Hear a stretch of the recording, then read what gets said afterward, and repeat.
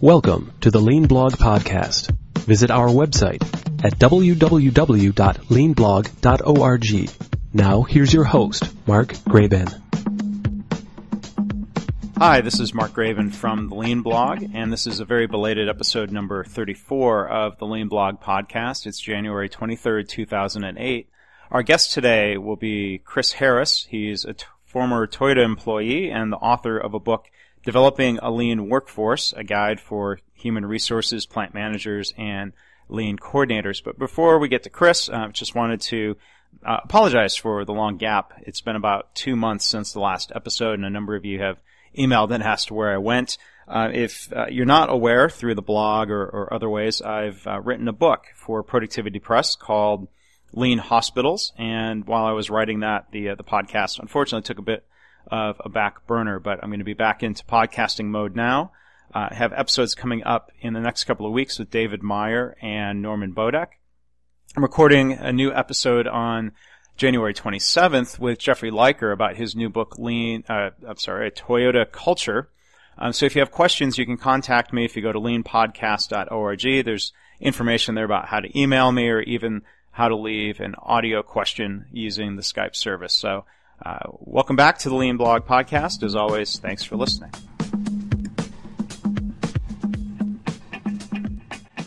Well, joining us here today on the Lean Blog Podcast is Chris Harris, joining us from South Carolina. It's great talking to you, Chris. Good to be with you. So your book, Developing a Lean Workforce, has been out for a little while now. I want to talk about that today, and I thought we could start. If you could tell us about your background, how you first got introduced to Lean and how you've progressed through your career with your Lean journey. Yeah, well, I started on the assembly line at the Toyota plant in Georgetown, Kentucky, and started on the assembly line. I had a job. If I remember correctly, I had 55 seconds to do a job. It took me about 55 seconds, so it was a real interesting experience. I learned a lot about standardized work there. I kind of started my Lean journey right in the middle of as a production associate, and then after that, I graduated from college and went to be a frontline supervisor in a Tier 1 supplier to a big company, and that was an experience. That was a union shop where I had to relearn everything. I went from a very lean. I guess probably the leanest that you could be in was because Lean derives from the Toyota production system to a area that was not. And it was interesting. I learned a lot, learned how to deal with people, how to learn to deal with the union, and learned a lot of what not to do in a manufacturing environment. And then the interesting thing, which really kind of started me on the journey to writing, developing a lean workforce, was why I was at that job, was the training that I got. A guy walked me out. This is probably not exact, but this is awful close to what it was. He walked me out and said, "You see this yellow line?" I said, "Yes, sir." He walks me down 200 yards. He says, "You see this yellow line?" I said, "Yes, sir." He pats me on the back. He says, "Good luck, son." So that was about the extent of the training that I got. Yeah. And really one of the oddest things about that, which goes back into developing a lean workforce, was that the only requirement for me to have that job was that I had a college degree. Yeah. And the interesting thing was I had no idea what they made, their system to making it or anything like that. And all these people that had been working on the assembly line for years and years and years had much more knowledge than I did. So that really started me to ask the question of why that was when, and vice versa, I got a chance to go back to another company very closely related to Toyota Tsusho was the name of it, and started to learn about how Toyota promoted, and it was very much from within, the way I understood it, and that made a lot more sense to me. So I went back to Toyota Tsusho, where I dealt materials a lot. That was where our first book came out of, Making Materials Flow, which we published in 2003. Right. And then after that, I learned a lot about materials. So that was a really good experience. Had a good time. I worked a lot. After that, I went and spent some time in corporate purchasing for another Tier 1 supplier, another mass manufacturing organization, where I really learned how the entire supply chain is affected and how to deal with some of that, and also, again, what not to do. Yeah, like, for example, how the supply chain, how the suppliers are impacted by how lean you are at the final production level? Well, I think that the difference between having a supplier and a partner is a big one. I hear people say sometimes that doesn't matter, and I disagree, because a partner will do certain things for you that a supplier will not. And when I say supplier, that means you go out and you find the lowest piece price cost, and you may only have one part with that supplier. A partner is somebody that's got many, many parts of mine that I work with, and they work with me. Because many companies kind of miss that connection, that they're as healthy as their supply base is. Right. And that's a difficult connection to do. And then when we talk about materials, we talk about small pack sizes, frequent deliveries. We want our partners to carry a finished goods inventory. Things like that really make it easier when we're working close with a partner versus that supplier mentality of just getting lowest piece price cost. Right. Some of that comes into the idea of longer-term relationships instead of just switching on a whim because someone else has a marginally cheaper unit price, right? Oh, absolutely, absolutely. Any time that, well, there may be one rare time it doesn't, but in the majority of times, whenever you change something about a part, you change the supplier, you change anything, it disrupts the flow of material. Mm-hmm. And whenever the flow of material is disrupted, it costs me money. Right. So I want to make sure that doesn't happen. So that's another thing when we deal with partners, we can do work some of that out. But then after that, I started working with Harris Lean Systems in 2001.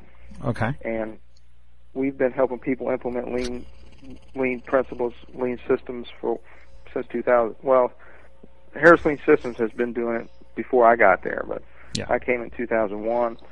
And through that time, we started to learn. There's lots of stuff out there about how you create a manufacturing cells, how you move material, how you draw a value stream map, how you draw an office process value stream map, how you do all these different things. They identify kind of the 3 flows and the 7 ways and the 5 S's, but there was really nothing out there that prepared a workforce to go through this change. And I always operate under the assumption that if you're in a real rough environment, I would say that means that 95% of your workforce wants to meet expectations. Mm-hmm. I'd say if you're in an average environment, it's more like 98% want to meet expectations. But what we find ourselves is that we don't provide those expectations very well. So if we look at lean implementation, one of the things that we're going to need long term is the people to improve the process. Right. Now we've always kind of stuck to the thought that the implementation comes from the top to start, because somebody's got to say we've got to change to be competitive. Right. And then once they change and they start to put these things in place, once those systems are in place, we've got to rely on 2 main areas, in our opinion, to really improve the process. One is the person on the floor putting the stuff together, adding value to the product, the production associate. Yeah. The second one is the production supervisor, which, if you look at the production supervisor in today's environment, they spend most of their time scheduling and chasing parts. Right. They don't spend much time supervising. And one of the main tenets of a lean production system is how do we continually improve the process? Mm-hmm. And nobody knows more than the hourly production associate on how to improve that process. I don't think that you would get much argument on that, because they put the thing together every day. And we have to have a vessel to be able to take that information and make it happen. And that's the transformation we'd like to see the production supervisor transform into. More of a supervisory role than a scheduling and part chasing role. Right. How do they get those improvement ideas and make them work for the company? Yeah. Now, the other thing that we do, we also have to make sure that we prepare the people on the floor for this change. And that's where developing a lean workforce really talks about, first of all, who's going to lead this? Mm-hmm. Is it the lean coordinator, which that's the head lean person on site, whoever that is. So that's sort of a specialist, a coach, or a trainer of sorts, right? They are the person in the plant that is in charge of the implementation. They're in charge of making sure the implementation is moving forward, making sure it's moving correctly, which would encompass everything that you said as well. Yeah. Now, the person that owns the transformation would be the plant manager. Okay, right. So you got a person that owns the transformation, plant manager, and kind of the person that's the face of it, which is the lean coordinator. Yeah, because I was going to ask, where that balance falls between, a lot of times a leader wants somebody to make them lean, and it sounds like what you're saying, the plant manager can't just offload that to the coordinator. It's got to be a partnership of sorts. Well, I think the plant manager needs to realize that he's the one responsible whether it's going to go or not. Mm-hmm. And that kind of leads him into choosing the lean coordinator that he can trust that's going to make this go forward. Okay. So I think, in essence, what you're saying is true. It's got to be a partnership, but the buck's got to stop somewhere. And we always say that the same reason that a lean implementation succeeds is the same reason that a lean implementation fails, and that's leadership. Right. So we always say the top person on site is the owner of the change, and a lean coordinator may be the face of the change because they're out on the floor and they're making the changes and they're doing the training and they're the person that you see all the time. Mm-hmm. So that was kind of the first step that we talked about. And then the second one was, okay, we've got to get these people information on what's coming, why it's coming, mm-hmm. because that's a big thing that most people miss is why are we implementing lean? We're right. not just implementing this to make your life miserable. We're implementing because we have to. Right. And that's something that really goes against what has happened in the past, because in the past there's been these flavor of the months that come through, and people get frustrated because they come in 3 months, they change Sure. everything, they go away. So we really felt that when you start to go down this path, you need to get the people together and tell them what's coming, why it's coming, why are you doing this? Mm-hmm. Is it your profit margins are dropping, competitiveness overseas? What is it? Why are you doing this? Make the argument for why you have to do this. Right. Because remember, we operate under the assumption that 95% of the workforce wants to meet expectations. Mm-hmm. So we've got to give them to them. So we go through, in developing a lean workforce, we go through this and say, these are probably the top 5 modules that you need to teach, and this is when you need to teach them. And here's what they include. Okay. For example, you got to do some kind of stuff that we would think is simple, but is very relevant. For example, how long is the training going to be? Because if you have an 8-hour training course, that's very hard on production. And then if you've ever sat through an 8-hour training course, which I'm sure you have, mm-hmm. how much did you really get out of it? I mean, it's hard to comprehend that much material. Sure. So sure. One thing that we try to do is say, let's have 1-hour blocks. Let's have a 1-hour block of training. That way we can get them in. We can say, this is what we're going to do. Mm-hmm. Tell them what we did. This is what we did. Did you get it? Okay, good. Now, the next thing is, when do you do the training? Well, we always say do the training about 2 days before you start the implementation of that training. That way they can go through the training, then they got a couple days to ask questions, know what's coming, and then they can be involved in the implementation. Mm-hmm. The next thing is, well, what is the training? Well, it has to be very focused because, for example, a value stream map, well, maybe I don't want the people on the floor drawing the value stream maps. I mean, if everybody on the floor could draw a value stream map and wanted to, that'd be great. But in actuality, probably not going to happen. But I really want them to be able to read a value stream map and know what it is when they start going up. Mm-hmm. So they don't have to ask questions, so they don't get bad information.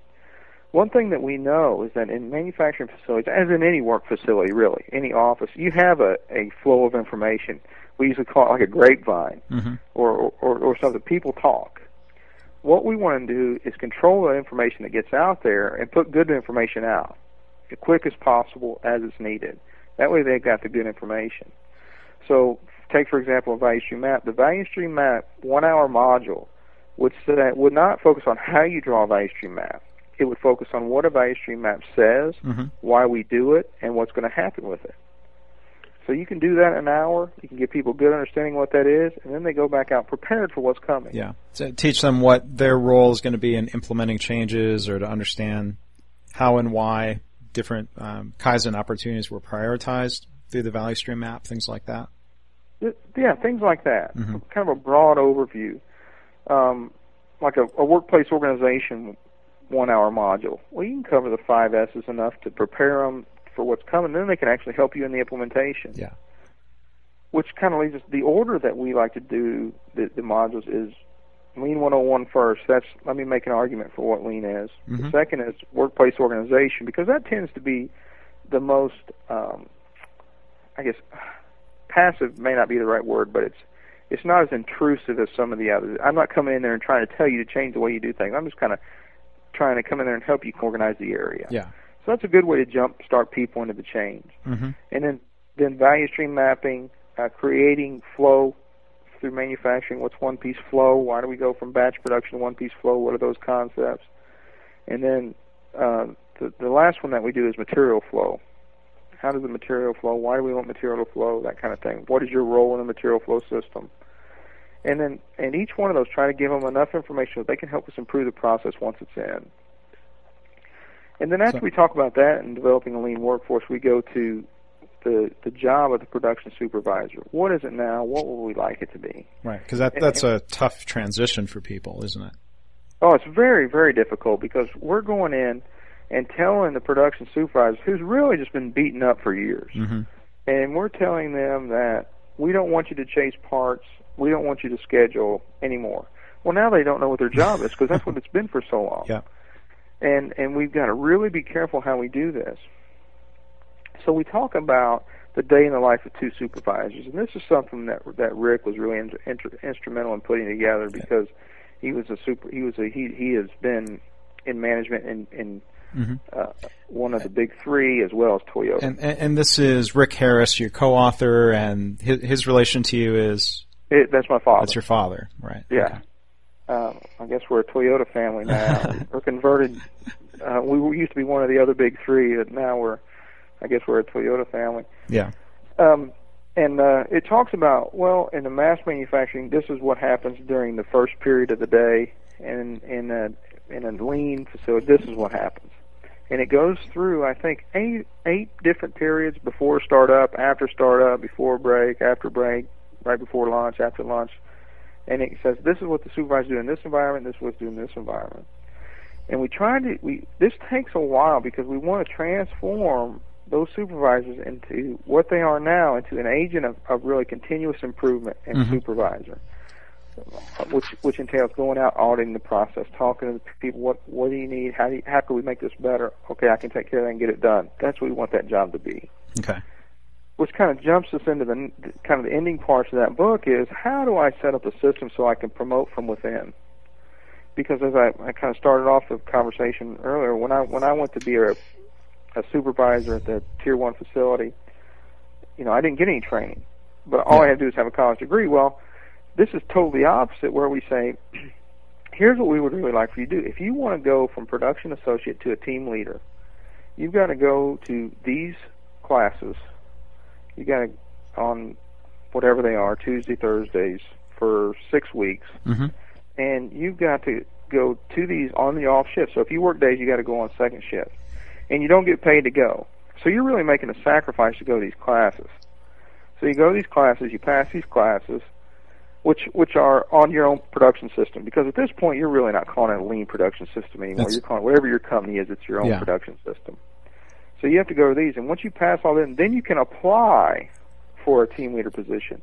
That doesn't necessarily mean you're going to get one. Yeah, but if you're a candidate, even you go through that session. Do you have to be invited to go to that, or do you volunteer yourself that you want to be considered in the future for supervision? That can vary with different facilities. My personal opinion is that I kind of like to let people apply. Yeah. Because if you've got enough initiative to apply and you go through the classes on your own time without getting paid on the off shifts, then I'm going to say, well, I'm willing to give you a shot. Right. Now, before you can do that, you have to have just a almost perfect attendance record. I mean, we've got to be able to rely on you, and you've got to be able to do every job within your team to tack time. Right. And those are a couple things. And then the group leader process is about the same thing. You have to be a team leader in good standing. You have to go to classes on time. And the thing about these is that when you do get a job, you probably have to go to an off shift. So if you were wanting to be a group leader and you applied for it and you got it and you were working first shift, you may have to go to second shift. Right. So there's real sacrifice to move up, but it comes from within. Yeah. So there's always that people real knowledgeable about the system. Yeah. Now, do you have cases where you've been able to help a company transition from the old model to the new, where they already have existing supervisors? I assume is part of that transition, teaching the experienced supervisors how to operate differently, and then as openings develop, if people leave because they say, I can't handle this, new system, or if they retire, would you then start hiring from within and make that transition over time, or what do you see being effective?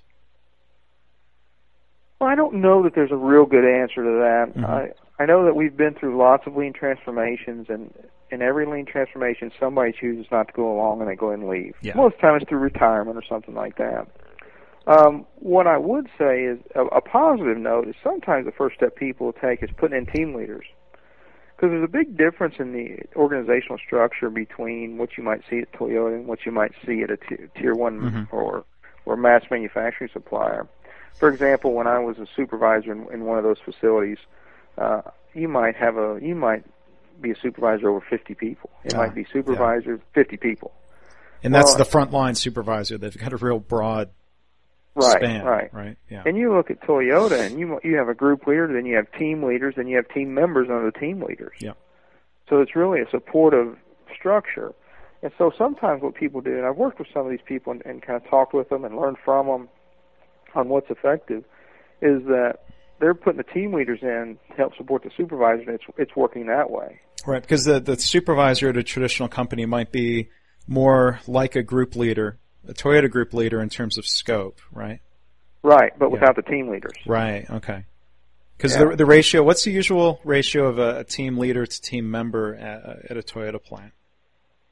I would have to say it's been a long time since I worked on the assembly line. Mm-hmm. But it seems like it was somewhere around. I would feel bad making a guess. It's certainly but it's a lot less. Yeah, I mean, I'm thinking 5, 6 to a team leader.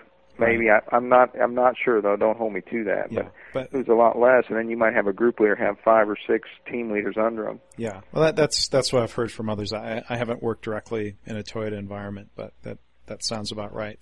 And I'm sure it depends. I'm sure it probably varies per line, based on the difficulty of the line. Yeah. So I'm not sure about that. And that seems like classic Toyota approach. Instead of having a rote, just set number, you pick the ratio that makes sense.